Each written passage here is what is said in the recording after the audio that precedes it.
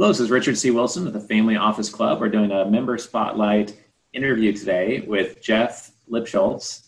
And welcome, Jeff. Hey, it's great to be here. And Jeff, a life settlements investment firm called LIMC. And if you want to explain a little bit about what you're up to there as a team, Jeff, I think that'd be great. Sure, my pleasure. So LIMC is basically an investment advisor whose primary offering is life settlements. And life settlements, to dive in for those who don't know, is an alternative asset class that's comprised of life insurance policies, ones that we've purchased. And it's the settlements from these policies which generate a reliable and fairly predictable return on investment.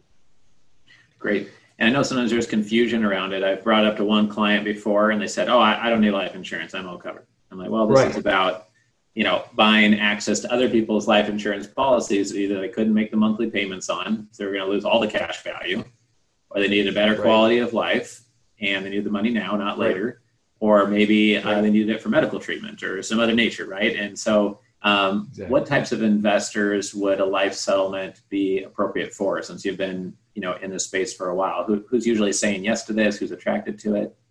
The ones that are attracted to it are the more conservative investor, because there's certain elements, especially for family office, there's certain elements that match up just perfectly. And that is the term. This is a longer term investment. Obviously, you're not putting money in and getting a quick return. This is something where you're going to put money into a life settlement offering that has maybe 8 policies in it. And the settlements will be kind of staggered from 2 to, let's say, 7 or 8, 9 years. And so you'll patiently wait for certain settlements to come over time. So you have to be, it's not a liquid asset, it's an illiquid asset, but it's also a safe investment. Those looking for something a little bit safer, because of course we're dealing with a very regulated industry, the insurance industry. It's also predictable because the policies that you are investing in have a payout that's been predetermined, right? The settlement amount is the settlement amount. You know what you're going to get if you settle. So there's predictability. There's diversification opportunity here. So for those that are, trying to spread out their risk a little bit, especially in this current environment, to be able to balance out some of the risky side of your investments with something that's pretty stable and reliable and predictable. It's appealing to those types of folks. Family office does, I think, also appreciate the direct and transparent nature of our business. Our documentation spells out all the costs, risks, and fees associated with investing in these life settlements. But one other thing, and you touched on it, Richard, was that I think a lot of family office investment folks look at the altruistic nature, helping the world, if you will, of the investments they're considering.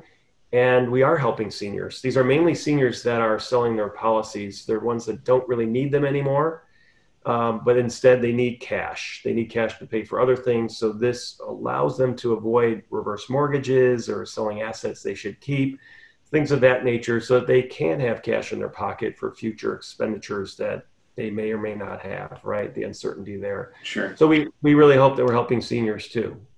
Sure. And I know some might be skeptical, because sometimes people play the greenwashing card and saying, oh, we're fixing up this apartment building, we're doing impact investing, and except everyone wants to look altruistic nowadays. But I did see a stat that 500,000 people a year allow their life insurance policies to lapse, and only 3,500 a year are purchased. And that means everyone else just lost all the cash value of their policy because they couldn't afford to make the monthly payments, or they didn't want to for some reason, maybe they didn't need it. But it's a massive amount that's still getting lost. So I think it is a real face value, Richard. The face value is in the billions, and 1% of the seniors, 65 and up, well, only 1% or 2% of that population even knows this is an option. So education's a big part of what we're trying to do, is let people know that they have the option to sell their policy. Absolutely. Right. Yeah, good point. And I think it's about the same percentage of investors who actually know what a life settlement investment is. And, I would guess it's 1 or 2%, unless it's one of the top, most sophisticated family offices. What about with the virus crisis going on? Someone might be watching this 5 years from now, 3 years from now, but recording this in April 2020, everyone's locked in their homes. kids home from school, as you were telling me, et cetera. So how does life settlements get affected by that potentially? That's a great question, because the reality is this uncorrelated nature of life settlements is paramount to this type of investment. And I've been saying this for years, that when you look at the market, you're willing to absorb some level of risks that's coming from all kinds of external forces, from global activity to politics to the strength or health of any given industry within our nation. And now we have this other one, health of our citizens, right? So all these things impact our market in unique ways.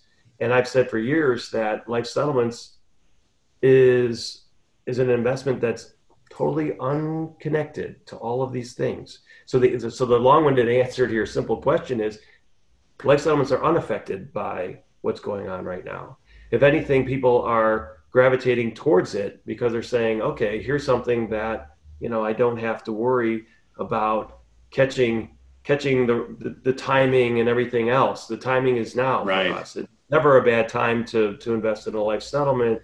And the IRR and the ROI associated with it stays the same regardless of what's going on in the market. Sure. Okay. And what would be the number one best due diligence question for somebody to ask a life settlement investment firm? And maybe people don't ask you it very often, or maybe they never ask it and you don't know why, but what would be the number one question?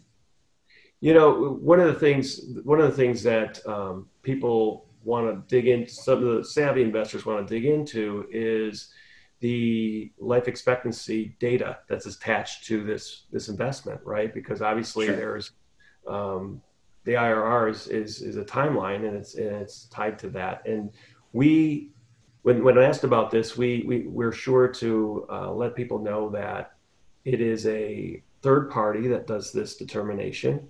It's just like the insurance companies use actuaries to do their work, figuring out their business. The life expectancy underwriters, that entire industry is focused on just this, and many of them have 8 to 15 years of experience. They're leveraging all kinds of data that's available these days, the health information, looking at current trends and ongoing trends.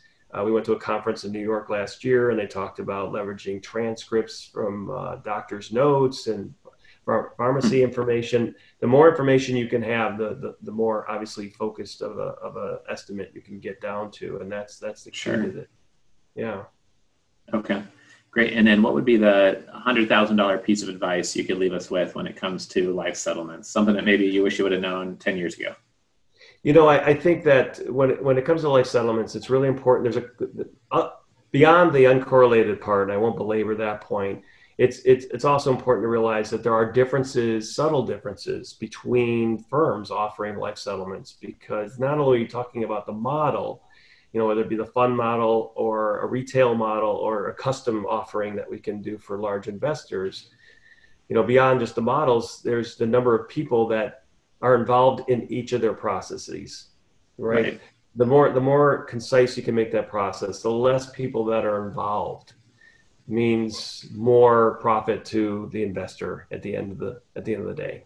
And so you have to really dig in and understand how they do their business, how they come up with their numbers and things of that nature, and who's involved and who gets a cut, so that that you're getting the optimized return on a life settlement investment.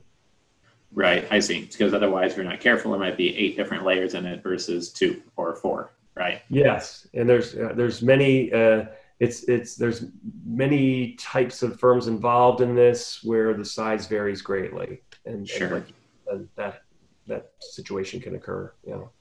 Okay. And Jeff, what's the best way for someone to get in touch with you directly? You can always email us directly at info@limcollc.com. You can go to our website too, www.limcollc.com. And we'd be happy to answer any questions you have. And there's obviously more information on life settlements and our company on our website. Great. And are you on LinkedIn as well by chance?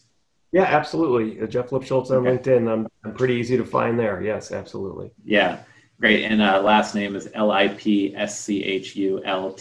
in case someone's just listening along audio-wise, Jeff Lipschultz. Yeah. And thanks for being at our San Francisco Investor Summit recently. Appreciate your support there. And absolutely. Thanks for being part of the Family Office Club. Yeah, it's great to be a part of it. Thank you so much, Richard. Yep. Thank you, Jeff. Take care.